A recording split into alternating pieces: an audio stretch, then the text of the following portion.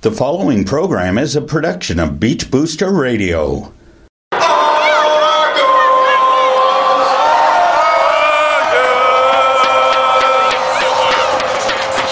Hello everyone, this is Bill Friday, and it is a pleasure for me to have as my guest Peter Martin, former Toronto Argonaut player, where he played over 100 games as right corner and middle linebacker for the Double Blue. He was a key member of the historic 1971 Argos, widely regarded as the best team in Argo history, even though they lost that year to the Calgary Stampeders in the Grey Cup in Vancouver. Peter retired from playing football after the 1972 season, but in 1977 he began a 25-year career as a radio color commentator broadcasting the Argo games. Peter is a summer resident in Wasaga Beach, and it is always nice to see he and his wife Wendy at many of the events in and around town. Let's join the conversation, which is already in progress. What I'd like to do is talk about Pete Martin. Do you want to talk about 71? You realize that? Do you realize that's 46 years ago? We know. I went to the game on Sunday at the new BMO field, and it was kind of a go back to the old days afternoon. I'm sitting there, and of course the old stadium was sort of on the same property, facing a different direction, and certainly not as nice as the new one we have right now. But it was, 46 years ago, probably to the day, we played the second game of the Eastern Final against the Hamilton Tiger Cats, and it wasn't the greatest game in the world. We tied it, I think. We tied the game, but we won the two-game point, went to the Grey Cup, and it's the first time the Argos had been in the Grey Cup since 1952, and it's kind of ironic. It's the first time that the Argos have played the Calgary Stampeders in the Grey Cup, and of course the one we have coming up this Sunday will be the fourth time they've met, and so it was an interesting afternoon for me. That was good. Now we can talk about that game, but let's talk about Peter Martin for a moment. Mm-hmm. Peter Martin, you were raised in Scarborough. I was born and raised on a farm, if you can believe that, in Scarborough, right, at Birchmount Road, Lawrence. My mom and dad owned a 100-acre dairy farm, and I lived on the farm till I was 13. Scarborough got eaten up by the urban sprawl of Toronto after World War II, and my dad was kind of forced to sell the property. He just couldn't keep it up with the taxes and so on, and my dad's health wasn't all that great, so he decided not to farm anymore and retired and bought a piece of property in Scarborough, built a house, and so I lived in Scarborough till I finished my high school at Winston Churchill, and went to University of Western Ontario, and then my career brought me out to the west end of the city, and I've lived in Mississauga and the Oakville area since 1965. So, but my roots go back an old farm boy. I tell you, when I go back up. When I go back to the cottage up at the beach and I drive through that wonderful farm country, it brings back a lot of memories of the days milking the cows and stooping the straw. Well, I'll bet. That's a good story. That is really a good story. Of course, I moved from Ottawa to Scarborough probably about the same time as you got involved with the Toronto Argonauts, which was 1965, I think. Is that? That's right. And it's interesting that when I left... graduated from the University of Western Ontario in 1964. I got drafted by the Ottawa Rough Riders, and I went to training camp in 1964 in Ottawa when Frank Clare was the coach, and Russ Jackson, Ronnie Stewart, and the boys were there. And I didn't make the team, and I got cut right at the last minute, played 4 exhibition games, and I made it right down to the wire, and I got cut. And I've often thought that in your life, if you go back and you take a look at your life, how a decision made by somebody else has an impact on what happens to your life. And Frank Clare called me into the office and, sorry, Pete, we've cut you and put you on waivers, and we don't want you anymore. So I ended up in Toronto. And as it turned out, I was able to make the team in 65 and play here for 8 years. And like 104 games. Down here. Did you know you played 104 games? Well, I think maybe somewhere around it's 4 and then some playoff games and things like that. But if Frank Clare had said that I was going to make the Ottawa Rough Riders, we can only fantasize over what my life would have been like. But I know. No regrets. It was a good time with the Argos. We had an interesting 8 years. When I started in '65, the team really wasn't very good, and we went through Bob Shaw first, and then Leo Cahill came in, and the club spent some money. We brought in some good players, and we made it to the Grey Cup 7-1, which was very disappointing. Peter, who owned the team in those days? I can remember. Remember Wayne Gretzky was involved in the team at one time. That was way after me. Gretzky wasn't involved until 1991, when Bruce McNall and John Candy and Wayne Gretzky owned the team. And when I was there, John Bassett, who owned the Toronto Star or the Telegram, he owned the Telegram. Yes, he was the owner at that time. Now, I'm thinking back to Ottawa days and the Russ Jackson days. Russ Jackson, of course, went to McMaster, I believe. That's right. Is that right? That's right. Yeah. That's right. Now, his coach there at McMaster was a fellow by the name of Al Smith. Mm-hmm. And Al Smith coached me at the Ottawa Technical High School. I was a quarterback for the Ottawa Technical High School. So, when you were the quarterback, could you throw the post pattern? Could you throw the deep corner? No. Most they of didn't throw it back then. No. They ran the football. They ran the football back then. But we also had what we called the pro pass, which was really, You had to jump up in the air to throw that too, right? That's right, I did. Pro pass, jump up in the air. And in those days, Peter, we played both ways, of course. We played, exactly. I remember at Lansdowne Park, we played the Toronto Parkdales when I played junior football as well. Mm-hmm. And, that was quite good. We played it in the fog one year. Lansdowne Park is near and dear to my heart, anyway. Well, the thing is, that's one of the things that over the years, of course, the game's changed dramatically. The way the game is played offensively and defensively, but it's also the number of players that they've got on the team. When I played, we played with 32 guys, right? They used to play with 30, and then they moved it up to 32, and guys at the CFL level that played two ways, right? That's unheard of now, right? Yeah, that never happens now. I know, yeah. And but the rosters now are 46, something like 44, 46 players every game is dressed. Yeah, so the game has changed dramatically in the way they throw the ball a lot more than they did back then, and but looking at still the running game is still a critical part of the game, no matter which way you look at it. Well, it is. It is. It's both passing and running are very necessary in the game. Just getting back to after you played for the Argos for 100 games or so, then you retired, but you didn't retire from football, did you?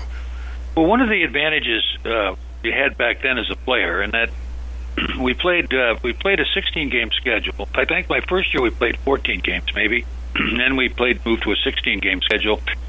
But we didn't start training camp till the 1st of July, and we played a very compressed schedule. Like, we would play 2 games on a weekend and things like that, which they don't do anymore. But at the time, they kind of encouraged, we practiced at 5 o'clock in the afternoon.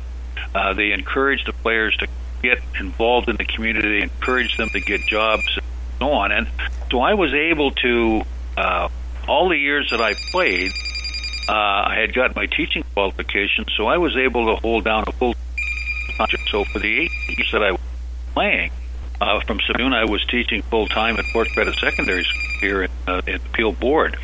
So the transition, when I decided I didn't want to play anymore, my career of teaching had already been going on for 8 years, so it was a very easy transition for me, from football into the real world, because I'd been there for 8 years. So that's an advantage that I had, and unfortunately it doesn't work that way for the players now, because it's, they practice at 11 o'clock in the morning, and it's a longer season and so on. So you really almost have to commit yourself to be a full-time football player during the football season, and the young guys sort of really are handcuffed in a way that their opportunity to transition into a job after football is delayed, for the period of time that they're playing football.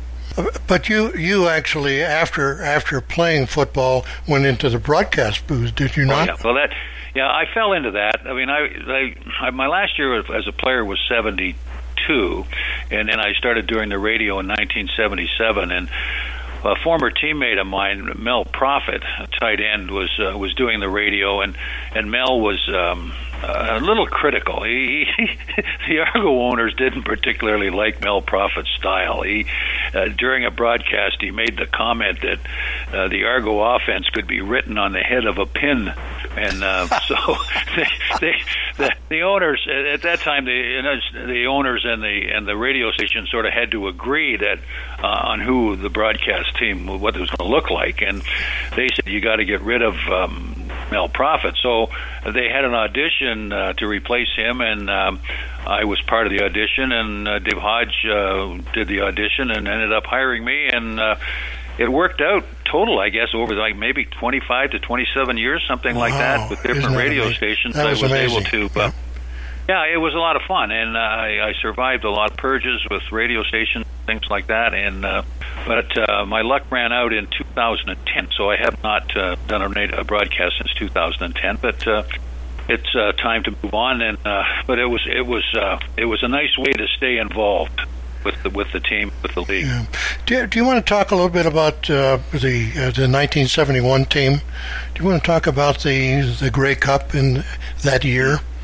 Yeah, it was really, when I think back, you'd like to think that, the Grey Cup would be the highlight of the career. You work hard. That's what you work for, right? To win the whole thing and get to the Grey Cup. And I think a lot about that. And it really wasn't that great of a week. We got out there, and it rained all the week we were there, and the weather was miserable. And Vancouver, I can't remember what was going on out there, but the city didn't really turn on to the Grey Cup festivities, and with the wet weather and all of this sort of stuff. And then, the game itself, we had beaten Calgary quite handily. One game we played them during the season, and we went with a good game plan, and we were the favorites to win, and we probably should have won the game, but we played badly, and it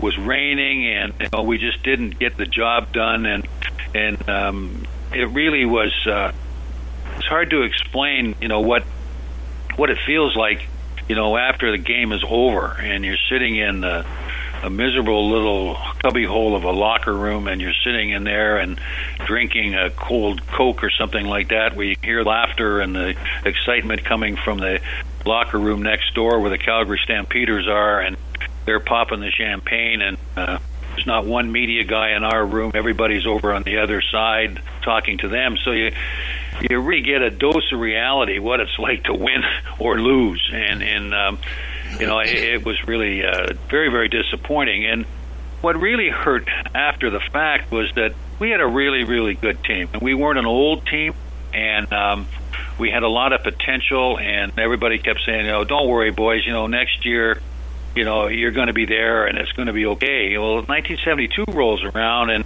Joe Theismann breaks his ankle, and other guys go down, and I dislocate my elbow. I missed 6 or 7 games, and we missed the playoffs, right? So the reality sets in that, sometimes you only get one chance, right? And if you don't take advantage of that opportunity, you're never going to get it again. And I always regret the fact that we didn't reach out, play a little bit better, and win that game, because we never really got another chance to do it. What was the score of that game? Do you remember? 13-10 or something like that. And it was the Leon McQuay fumble, and Leon takes a lot of heat for that. But that was one play in a game that we didn't score an offensive touchdown, and we'd scored 34 points against them in a league game, and we just didn't play very well on the offense, and made a lot of mistakes, and it just was they like to put the finger on Leon for the fumble and so on, but it was a collective effort. We just didn't play well enough, and based on the performance for the day, we deserved to lose the game, which we did. Yeah. But not everybody who plays football in the CFL gets to go to the Grey Cup, so Peter, you can be proud of that fact. That's right. I mean, there's thousands of guys that never get a chance to play. And on the other side of the coin, the guys got more Grey Cup rings than they have fingers. And, I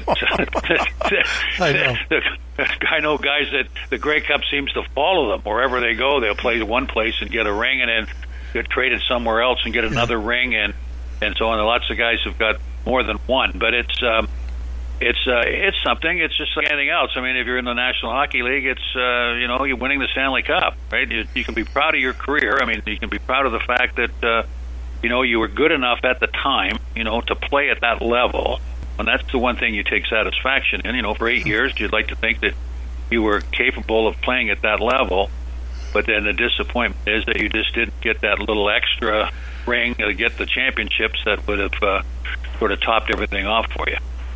Now, let's talk about what's happening this coming weekend. I assume, well, you did tell me you were at the game on Sunday. Yep. Mm-hmm. What do you think about the chances of the Argos?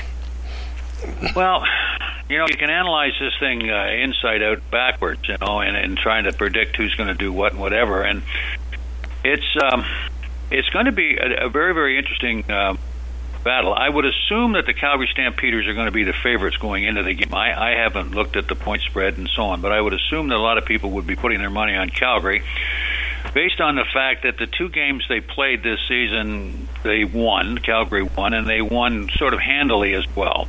But to keep in mind that the last time these two teams played was in August, and the Argos are a different team now than they were in August. They are a much better football team now than they were back then. And, Calgary, they come from a stronger conference. The Western Conference has better teams than the East, and they say, well, the Argos came from the East, a weak conference, which it was in a lot of ways when you look at the records of Hamilton and Montreal particularly, and Ottawa.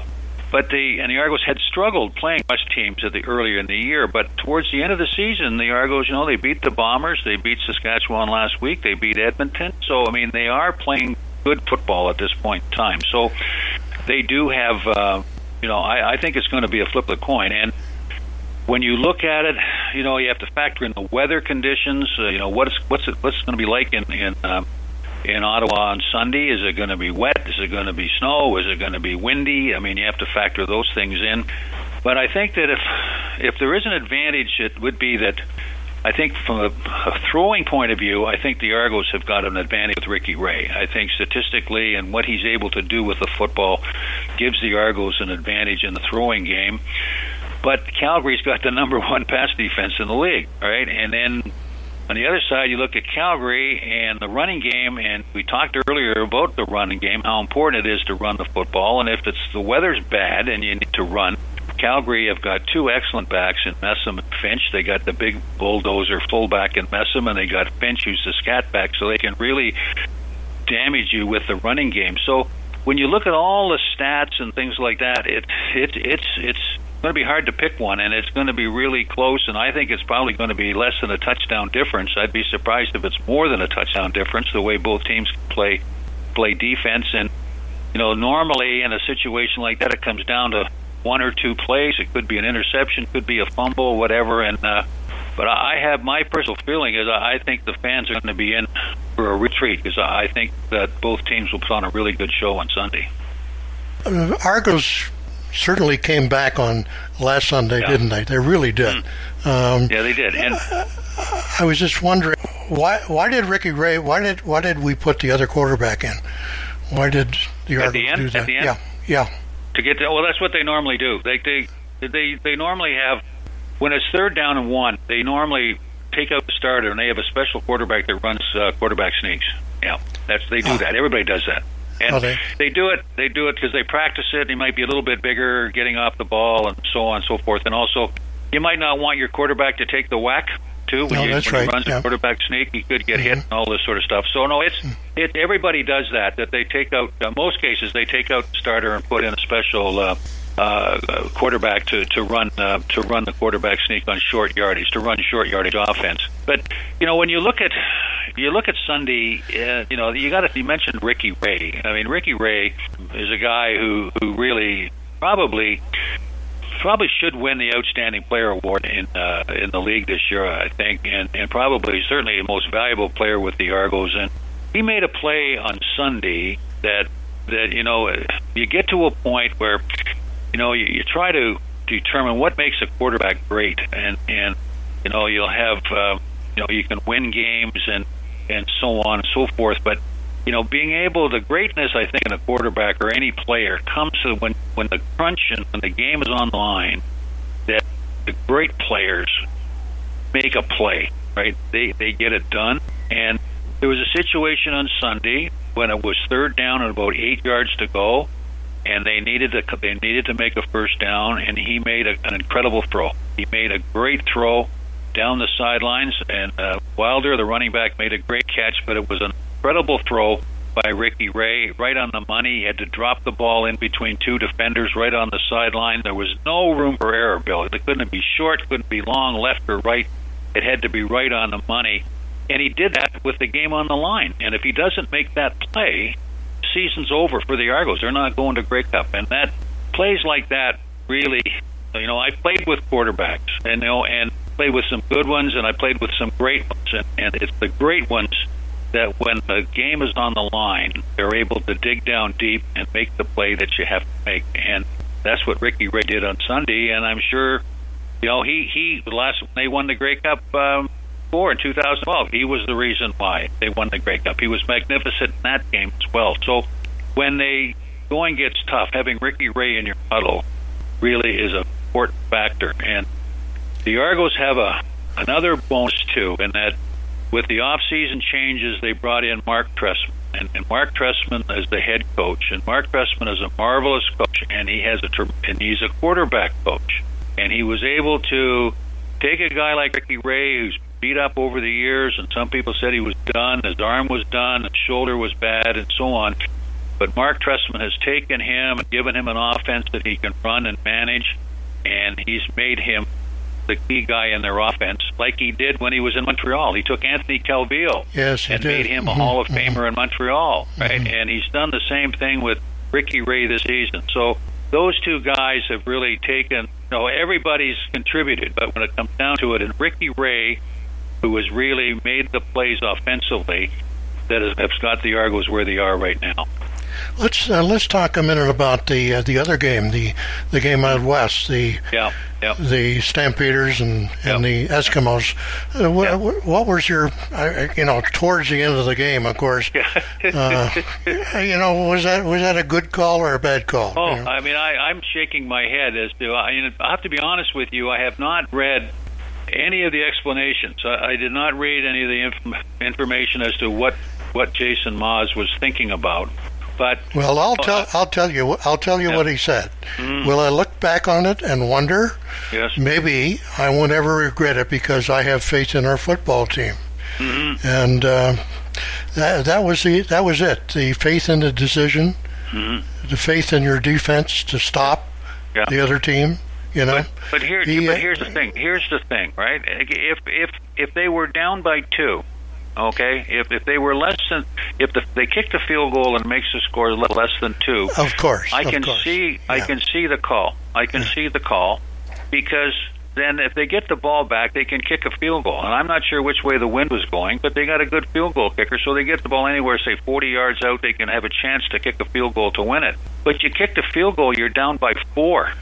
Yeah, like you got to get a touchdown. You got to get a touchdown to win, right? To win.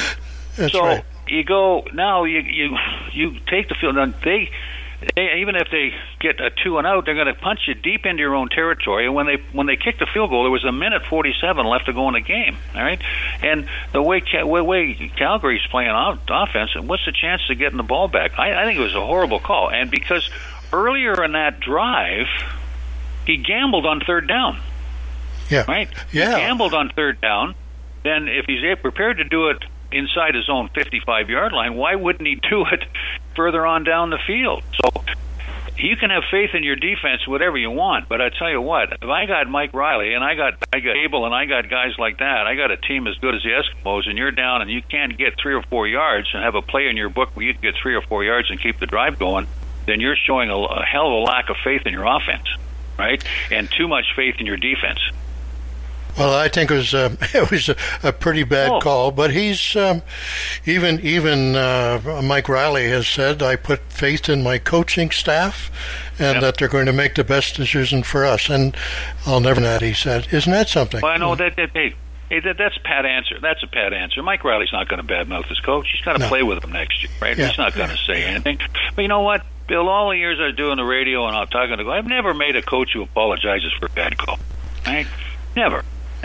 No, of course. How often do they ever admit that, they always come up with some reason why what they did was the call, right? Coaches are notorious for that, right? But even after the field goal that they got, why didn't they have a short kick or something? I don't know. I don't. They kicked it right down. Anyway, that's history. Anyway, it's something that even if they do get the 2-0, right, and with the timing procedure and with I don't know how many timeouts they had left, and with that much time left, they get one first down and the game's over, right? You run out of time, and I know you can have faith in your defense, but Calgary's when you got number one team in the league, you're putting an awful lot of pressure on the defense. The game on Sunday, you haven't really called the Argos, but are you going to call the Argos? You know what? I think I will. Because I think the one thing that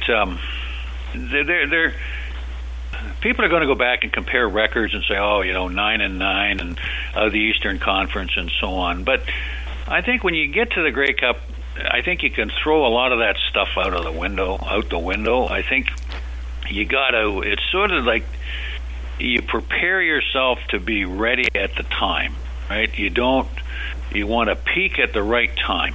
Right? You don't want to be playing your best football in September necessarily because you got to play in November, right? So I think the Argos are at a point right now where they're probably playing. Now, they didn't play all that great on Sunday, right? I mean, it wasn't the greatest offensive performance and so on. They played well on defense. It wasn't the prettiest game, but they won. But they're playing really good football, and I think they're getting better sort of like week after week. I think the team has a good feeling about themselves. They have confidence. They believe in their quarterback, right? They got great faith in their coaching staff. They'll be well prepared. So I think that they've really got themselves in a position to win the football game. I think they're at a point right now where they're playing as well as they played all year right now, and that's exactly where you want to be. And they're expecting what, 35,000 in Ottawa? Well, wow. The stadium itself, the original stadium holds like 25 or 26, but they can add. They've added a bunch of seats in the end zone. It might be as high as 35 or 40, something like 30, that. But I think 35. All the seats. They're sold. All the tickets are sold. Yep, all the tickets are sold. Have been sold out for 2 or 3 weeks or so, and the Ottawa people are disappointed. I'm sure that that Ottawa's not in it, and but they didn't deserve to be in it because they just had a really up and down season. But they've got an outstanding fan base in Ottawa. The city really loves the CFL again, and Bill, I don't know whether you've ever been down there to the new stadium, but it's a great venue. Venue. I have. I remember leaving Ottawa one day, and I remember you being at the game. But it's all changed now. The stadium's on the same location, but Bank Street's changed, and all the area around the old fairgrounds has all changed. There's restaurants and bars and all kinds of stuff going on. Yeah. It's a very fan-friendly place, and everybody goes there and has a lot of fun. And it's the downtown core area of Ottawa is very condensed, so all the activities are going to be in a confined area and so on. So there'll be a lot of things going on that are free and that will encourage the local people to get involved and so on. So it'll be a really good party, and I'm hoping it's a good football game, and it should be. I think it should be a good game because you look at Calgary St. Peter's, and they won 13 games, and they won 13 games in a really tough conference, and they hit a flat spot in October there where they lost 3 in a row, but they've seemed to recovered from that. They've got a lot of great players. And I tell you what, if the Argos can't stop the run, they're going to lose. They have to. The Argos have to stop the run. Thanks for doing this, Peter, for Beach Booster Radio, and let's hope it's a good game on Saturday. No, Sunday. Wow.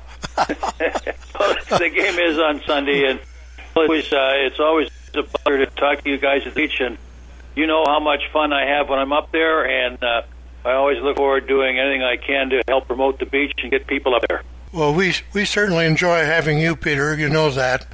Again, thank you for doing this. I'm sure all the listeners are going to appreciate it. And go Argos, right? Go Argo. Oh, yeah, you did bet on them. That's okay. Right. That's right. By three. All right, okay. Peter. By 3. Okay, thanks, right, Peter. Bye-bye.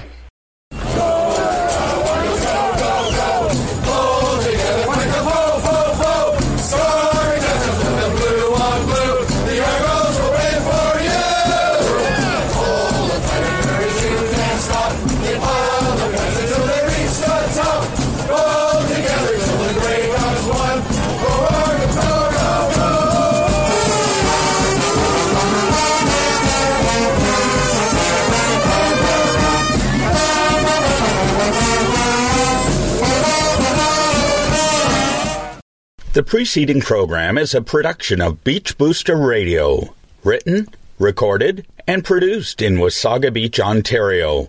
We thank you for listening to Beach Booster Radio, Wasaga Beach's only locally owned and operated radio station. We are local. We are Wasaga Beach. We are Beach Booster. Hi, this is Brian Smith, Mayor of the town of Wasaga Beach, and you're listening to Beach Booster Radio.